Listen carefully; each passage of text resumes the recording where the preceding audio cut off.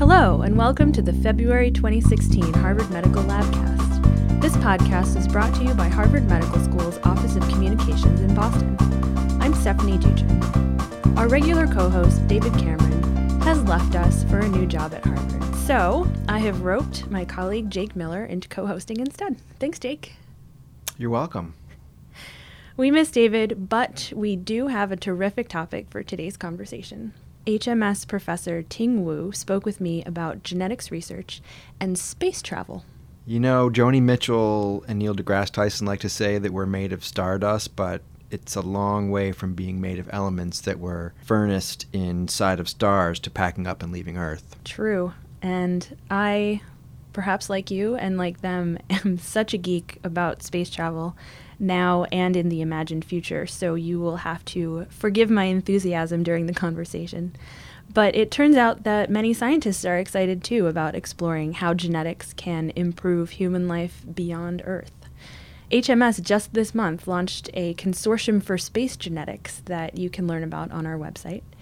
And Ting talks about work going on in her lab, in the genetics department, and across the country on topics ranging from protection against cosmic radiation damage to how people can stay physically and mentally healthy on trips that might last 20 years or even multiple generations. Far out, man. That's one cosmic trip. All right, let's go to the interview. Thank you for coming to talk with us today. It's my pleasure. So you actually are the one who suggested this topic, and I would love to know why. What attracted you to thinking about genetics as it applies to space and space travel? I think like many people, I've always been interested in space. I remember when my father took me to the ocean and I could see the curvature of the Earth. I suddenly felt a little claustrophobic. So I could see that the Earth was small. But more recently, I think what brought me to this topic very seriously is that there are astronauts who go into space and come back with serious health issues, or they have serious health issues in space. We are at a medical school, and our job is to address ailments for the human species, regardless of how they became ill. And so we need to take care of our astronauts. There have been over 500 people who have spent a significant amount of time in space, and we need to start thinking about that issue. The other piece is that, as you know, I run the Personal Genetics Education Project, and we spend a lot of time thinking about where personal genetics is going and whether our communities are prepared for the decisions that they will need to make, the choices that they'll have for their life and their work and their play. And one interesting intersection is the application of genetics, genetic technology, genetic information for living, working, and playing in space. So where does genetics intersect with space travel now or in the science fiction theoretical future? Space, we'll start with now. Okay. Then we can get to the science fiction later. So I think the intersection is just beginning. Well, actually, of course, it's 100% intersected because when human beings go into space, they bring their genomes with them. And the way they behave, the way they respond to the stresses of space depends a lot on their genome. I think as with any job on Earth, the hope is that information about a person's genetics can help enhance their ability to do their job, enjoy their job, and enjoy their life. So part of it is using the genetics to help prepare an astronaut to know how they're going to respond to the stresses in space and to best prepare themselves when they come back from space to recover as efficiently and effectively as possible. For example, it's well known that long-term stays in space lead to bone loss. Many astronauts suffer ocular problems, and there is no way currently that an astronaut can avoid the increase in cosmic radiation and therefore damage to their body, especially their genome. So understanding what the genetic capacity of an individual is to, for example, repair damaged chromosomes will help that astronaut understand what vulnerabilities he or she may have. So when you shoot somebody up into a spaceship, they don't have the protection of Earth's atmosphere anymore, right? So they're much more exposed to this bombardment of cosmic radiation, and that can't be good for their DNA. If I remember correctly, that's something that you're studying here in your lab. Yes. So actually many labs study the process of DNA damage and DNA repair. In fact, beautiful studies have revealed the pathway of genes that get turned on and some of them get turned off. These genes make products that detect damage and then enable that damage to be repaired. Hopefully perfectly, but sometimes a little imperfectly. The better we can change that balance towards the perfect, the better we are. And that is why much work has been done to try and understand the DNA damage repair pathway. My lab has a slightly different take, and we came to it somewhat oddly. My lab studies very basic properties of chromosomes, in particular how chromosomes are placed inside the nucleus. We believe that the placement of chromosomes and the way they're folded will one day be as strongly considered heritable material as we now think of DNA and epigenetic marks. So in the process of studying that, we were made aware of a very strange set of sequences called ultra-conserved elements. And what I'm going to tell you now is really speculative. We like this model. We are studying it fully aware that we may be wrong, but it's been great fun. And the model, while it could well be wrong, helps us to frame our experiments. Okay, disclaimer noted. Thank you. Our model is that these very strange sequences, which seem to have resisted change for 300 to 500 million years, that's well before the dinosaurs. It's before reptiles, birds, and mammals diverged from each other. So these are a long, long time ago. These sequences have not changed, and we really, the field, by we I mean the field, has no well-accepted, proven explanation for their ability to withstand all those years while their brother and sister sequences have been mutated and changed. They have not. Through a set of arguments I won't go into now, we think that these sequences do a very special thing, and basically their job is not to change. And in order not to change, they manage to maintain the integrity of the genome that's around them. And when they see too much damage going on, they actually send up red flags and cause that cell to be culled from the body. So the simple connection to space is this. If we can understand how these sequences work, maybe we could induce them to be even better in astronauts. So astronauts can go into space. Their DNA can get damaged. We know it gets damaged much more in space than here on Earth.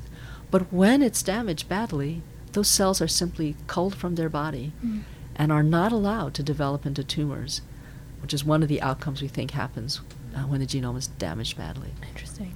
So thinking again about the different ways that the study of genetics can be applied to people going into space, a couple of years ago you co-hosted a seminar that was held here at HMS where you had people from the Department of Genetics and then people from Jet Propulsion Lab, people from all over the country who came and just shared their thoughts, speculative or based in near future or current research, on all of the different ways that the study of genetics could improve the lives of astronauts and help humanity, get off the planet that birthed them.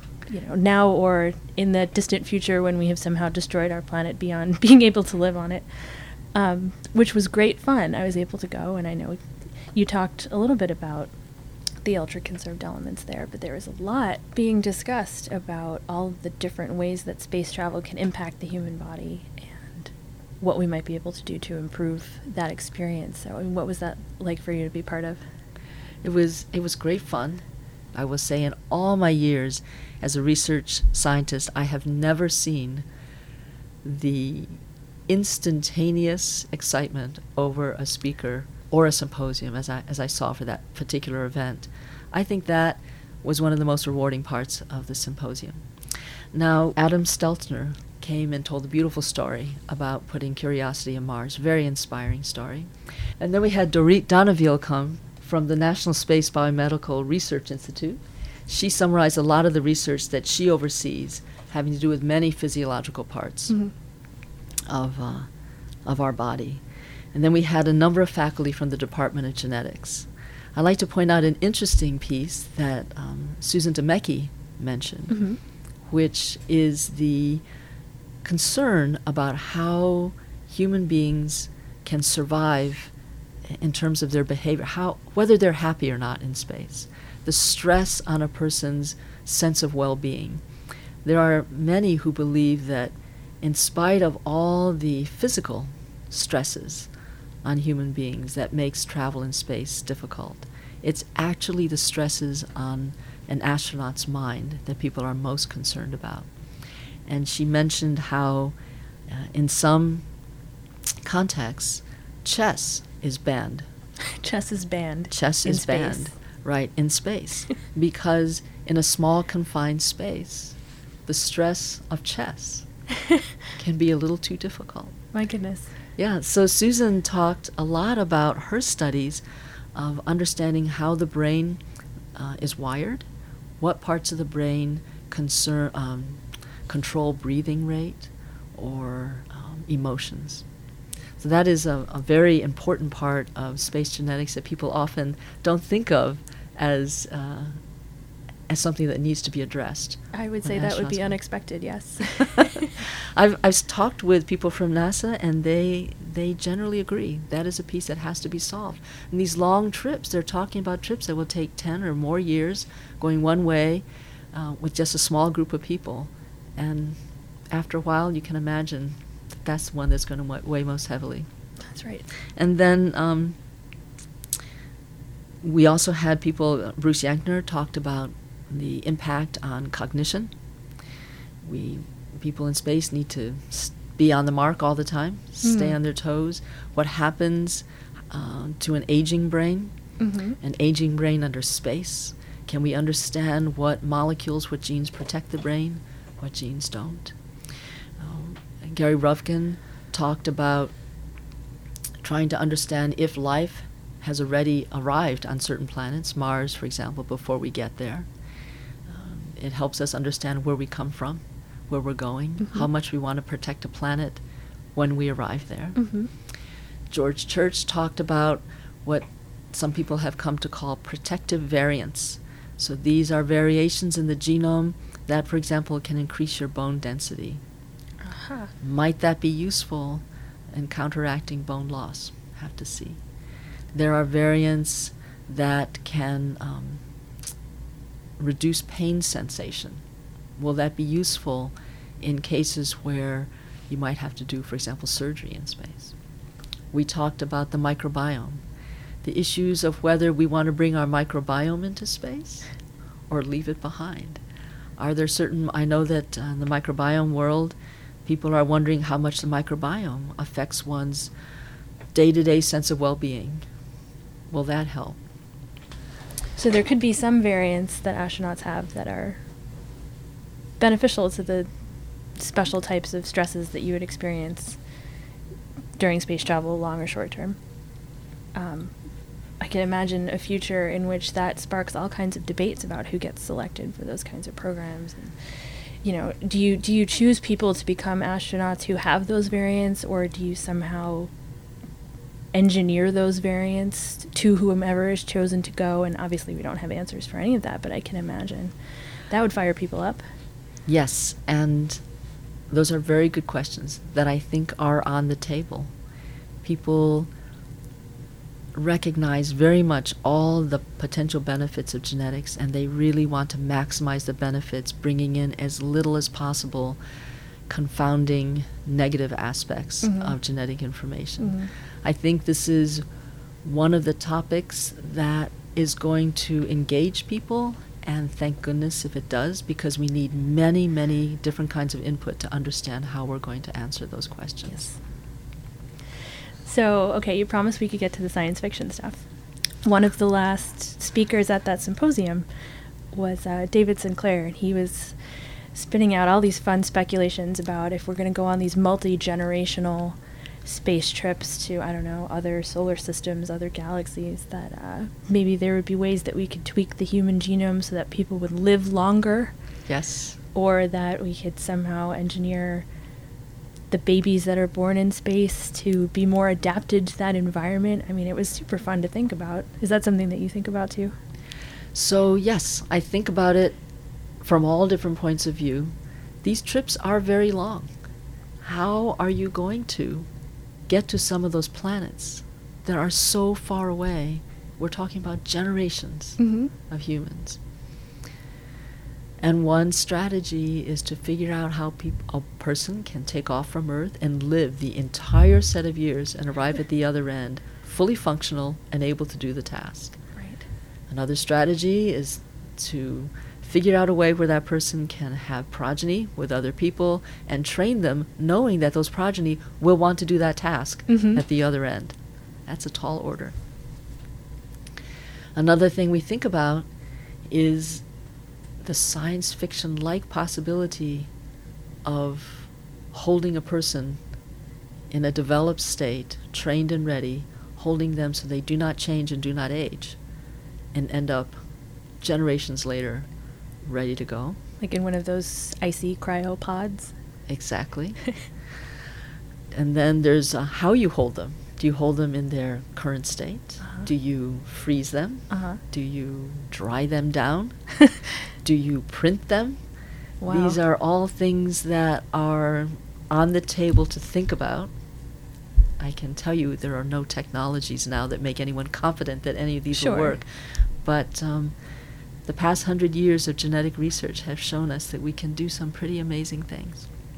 And you have a postdoc coming to your lab this summer, is it?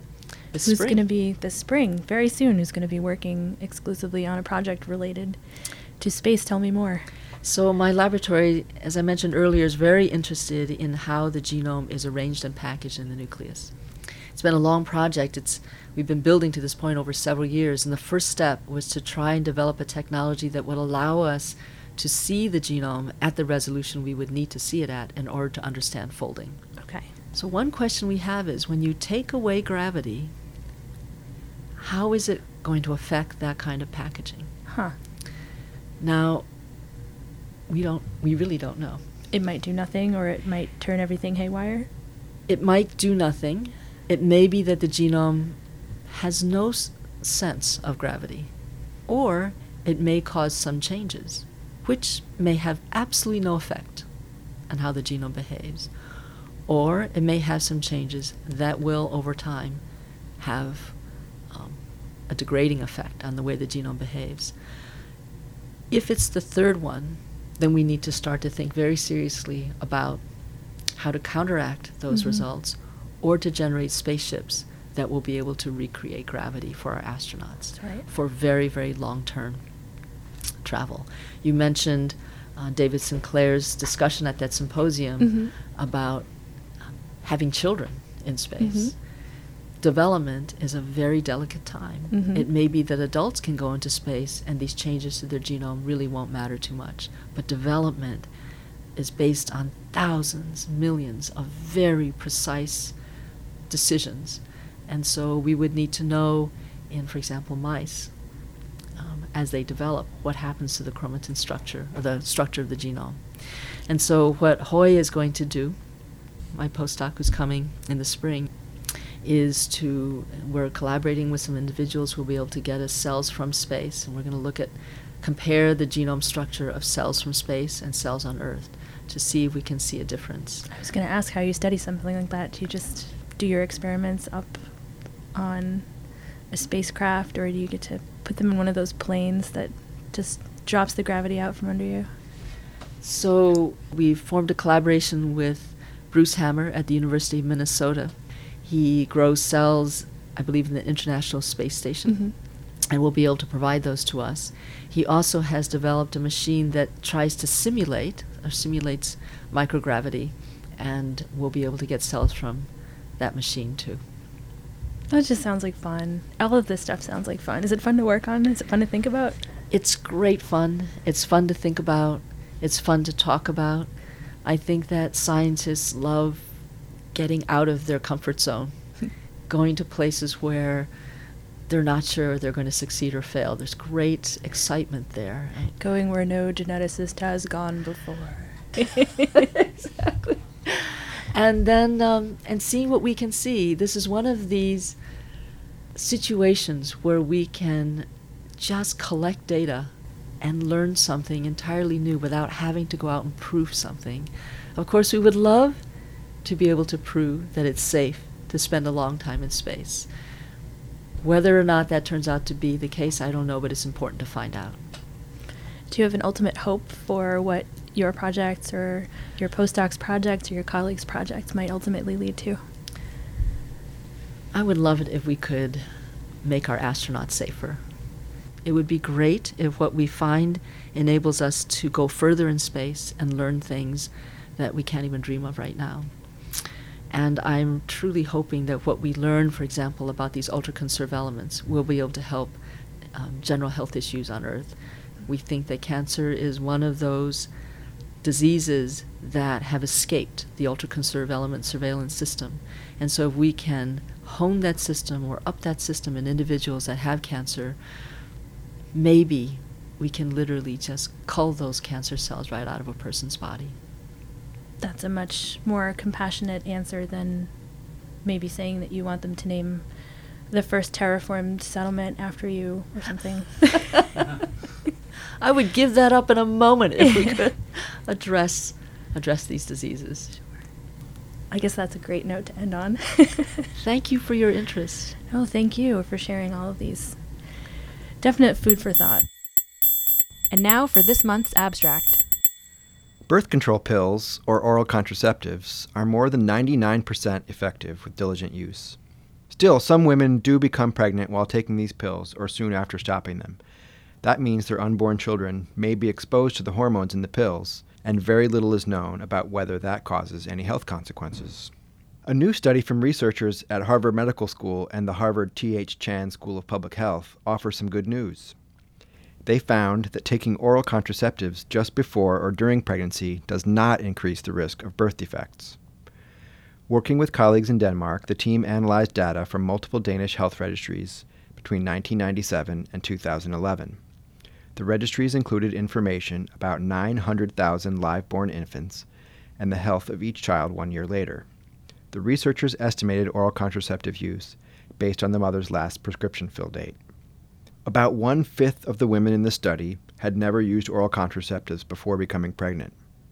More than 2/3 had stopped using oral contraceptives at least 3 months before becoming pregnant. 8% had stopped within 3 months of becoming pregnant, and 1% had used oral contraceptives after becoming pregnant. The researchers found that the prevalence of major birth defects, about 25 for every 1,000 live births, was equal across all the women, regardless of whether they were on the pill. The numbers remained consistent even when the researchers factored in pregnancies that ended as stillbirths or induced abortions.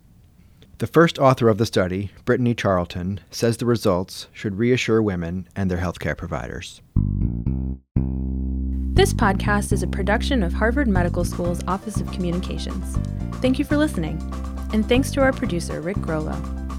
To learn more about the research discussed in this podcast, or to let us know what you think, visit hms.harvard.edu/podcasts. You can also follow us on Twitter, where our handle is @HarvardMed, or like us on Facebook. Now we leave you with an outtake from our interview involving an imaging technique called fluorescent in situ hybridization, or FISH for short. So the first step was to develop a new kind of probe that would allow us to visualize the single copy parts of the genome. Mm-hmm. And Brian Beliveau spearheaded that project, led to the development of a new kind of FISH probe, which we call oligopaints. FISH. FISH, that's right. Fish in space. No. And